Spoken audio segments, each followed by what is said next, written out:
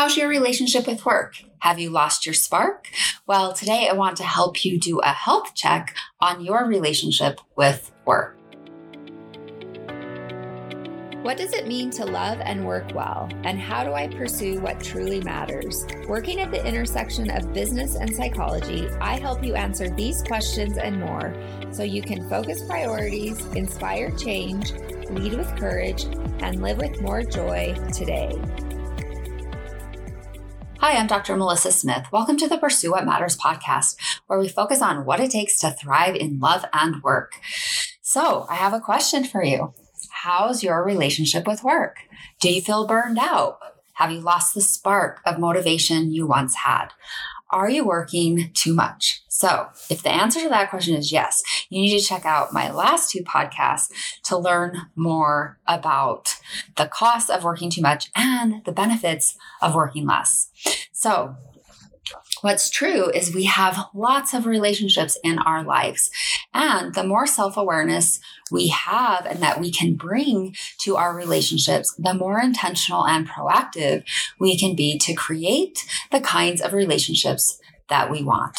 And here's the thing. It's the same with work.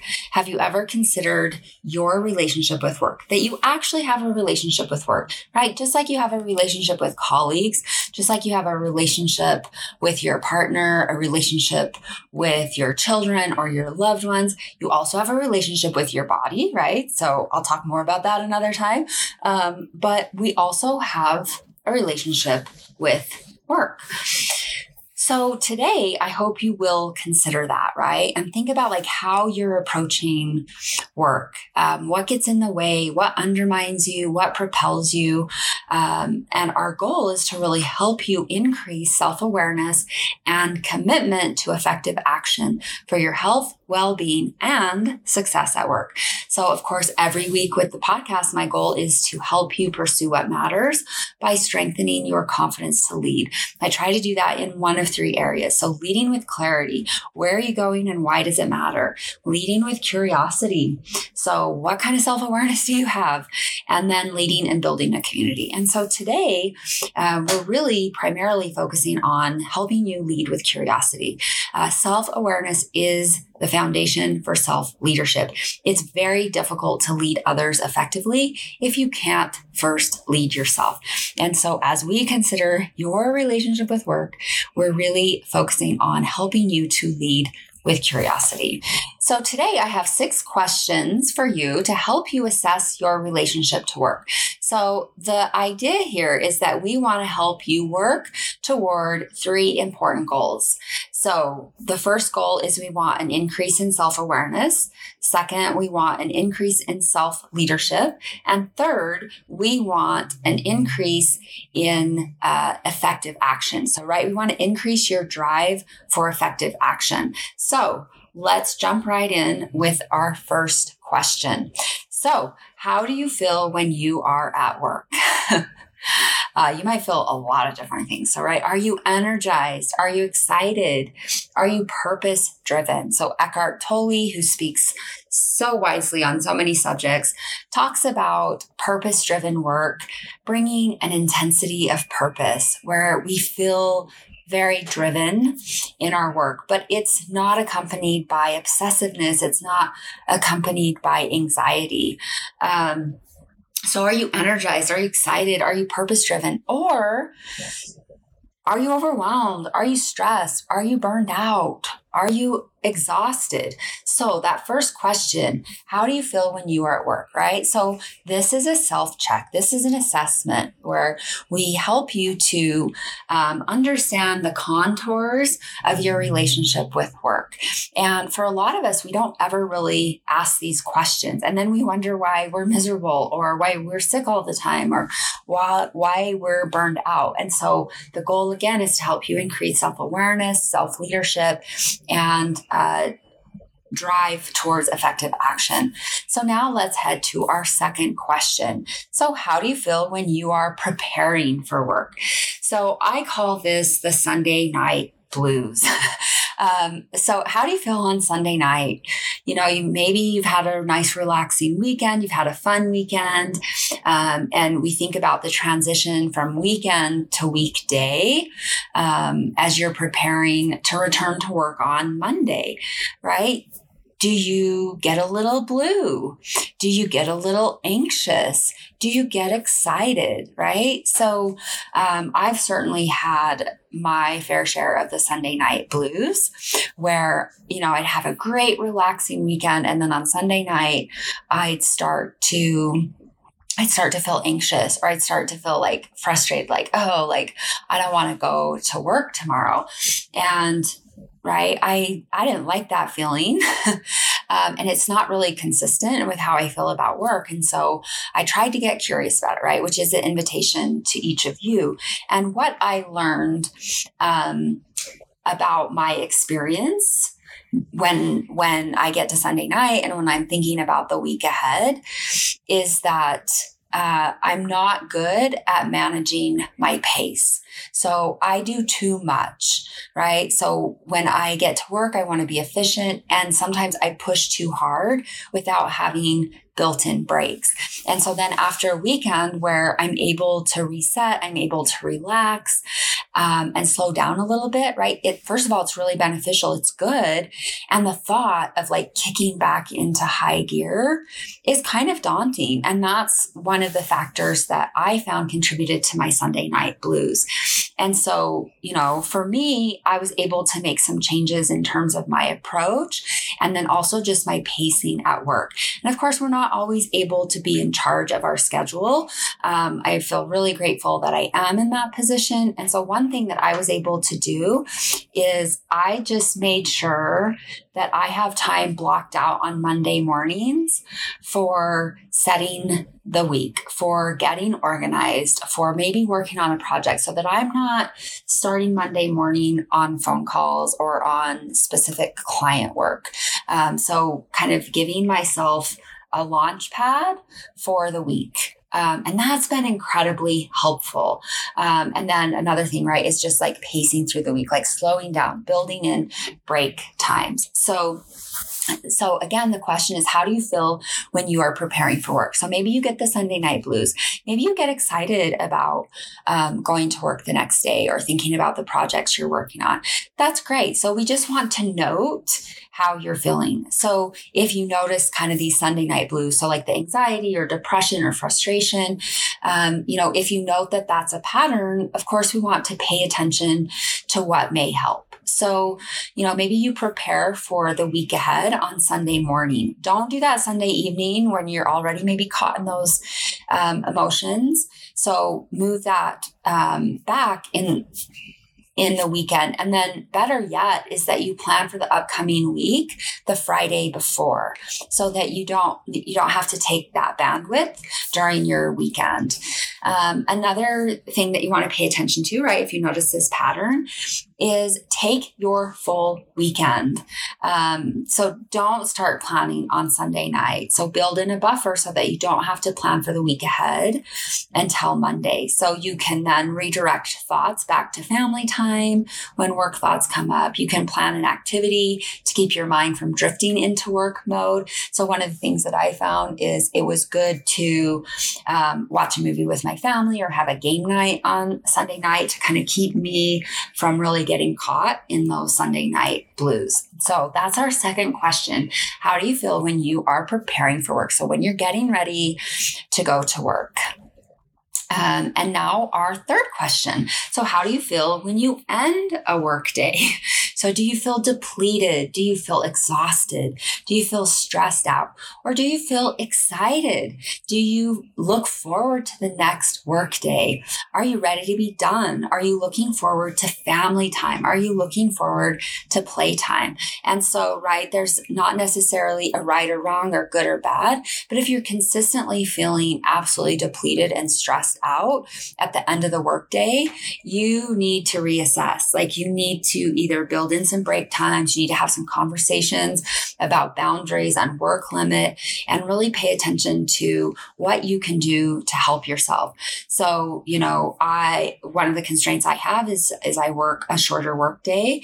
And certainly one of my patterns is I push really hard and can end up pretty depleted, pretty exhausted at the end of the day. And my work day ends earlier, right? So I still have a fair amount of my day. And I didn't like that feeling of like, I have nothing left to give. And so, one of the things that I've had to do is just build in pause moments, build in rest periods, even if it's 2 minutes of paced breathing, even if it's a 10-minute meditation.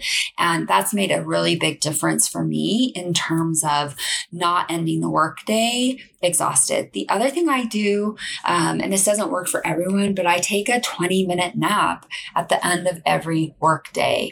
And I get up very early. I get up in the 3 o'clock hour.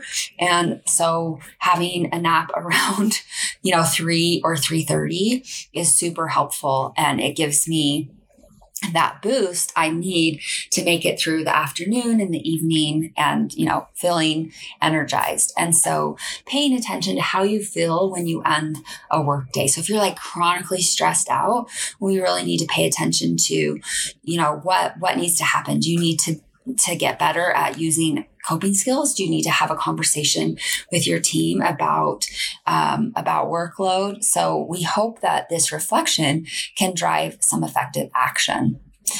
Okay, and so now let's head to question 4. So how often do you feel these ways, right?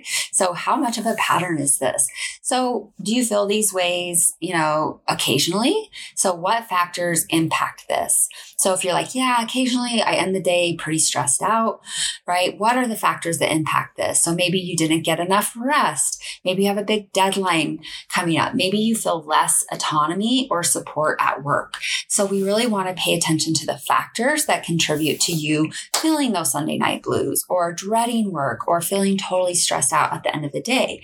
Now, if the answer to the question of how often do you feel these ways is all the time, right? This is more of a significant pattern that obviously we want to pay attention to because it really points to difficulty coping, too big of a workload, maybe unrealistic expectations, maybe some perfectionism. And so again, these questions are all designed to help you to get curious so you can really understand what might be going on for you there.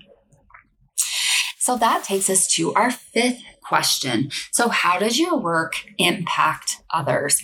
So you might feel like, hey, I'm fine. I can manage this. I'm doing well. But people in your life feel differently. So how does your relationship with work impact others? So do you have a poor attitude? Do you have low motivation? Do you have depression or anxiety? And does this rub off on other people or impact them? So thinking about family, you need to pay attention to their complaints. Hey, we never see you. You're always angry when you get home from work. It's important to keep in mind that quality of time is a function of quantity of time. Especially when it comes to family life. So if you're never there, right, it's hard to have high quality relationships with your loved ones. How many of your family activities do you miss due to work? And right, like be gentle with yourself on these questions because it can kick up shame and guilt. But we do want to pay attention to these things because, you might feel really purpose driven about your work, but that work takes you away from some of your most important commitments. And because it's purpose-driven for you, you can kind of tolerate that a little bit more, but it has maybe a more negative impact on your family members.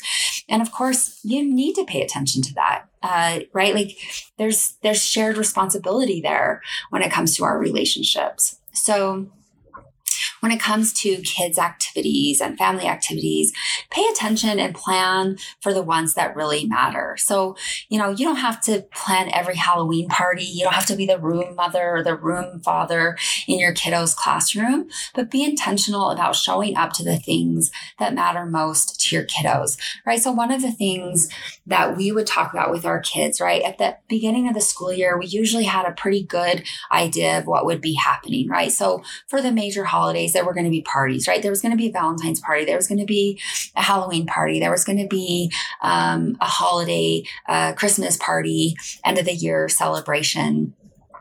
There's going to be field day, right? And then we also pretty much knew what field trips were coming up, right? So it's like, oh, we're going to this big museum in November. And then we've got another trip out to the West Desert in the spring. And so as a family, we kind of knew what was coming up. And we could have these conversations with our kiddos of, okay, mom and dad probably can't come to everything, but what would you really want us there for? And where do you really want dad there? And where do you really want mom there? And those are good conversations to have. And you also think about like, okay, where can my skills be most helpful? And where, could this be most engaging? And right, like I don't love kids' parties. Those who know me probably know that really well. And so like planning a Halloween party, like not my thing. I've done it. But one of the things I found is I got a lot better at that when my husband was part of the equation. And so when we could do that together, it was really fun. And sometimes he took charge of that, right? So he would do the Halloween party and I'd do a field trip later in the year because he was a riot and the kids loved him. And naturally, that was just a really good fit for him and so much fun for our kiddos. And so, you don't have to be there for everything, but be intentional and be there for what matters, right? And your kiddos determine what matters, right? It's their experience. And so working, of course, together with your families and your spouses to make those things happen can really make a big difference. So back to this question, how does your work impact others? We've talked some about family, and now let's talk about team members at work. So those you work with, colleagues, are you a slave driver? Are you absent? Like, do people not even know that you're around? Is it hard for team members to get support from you? Do you micromanage team members? Do you have unrealistic timelines?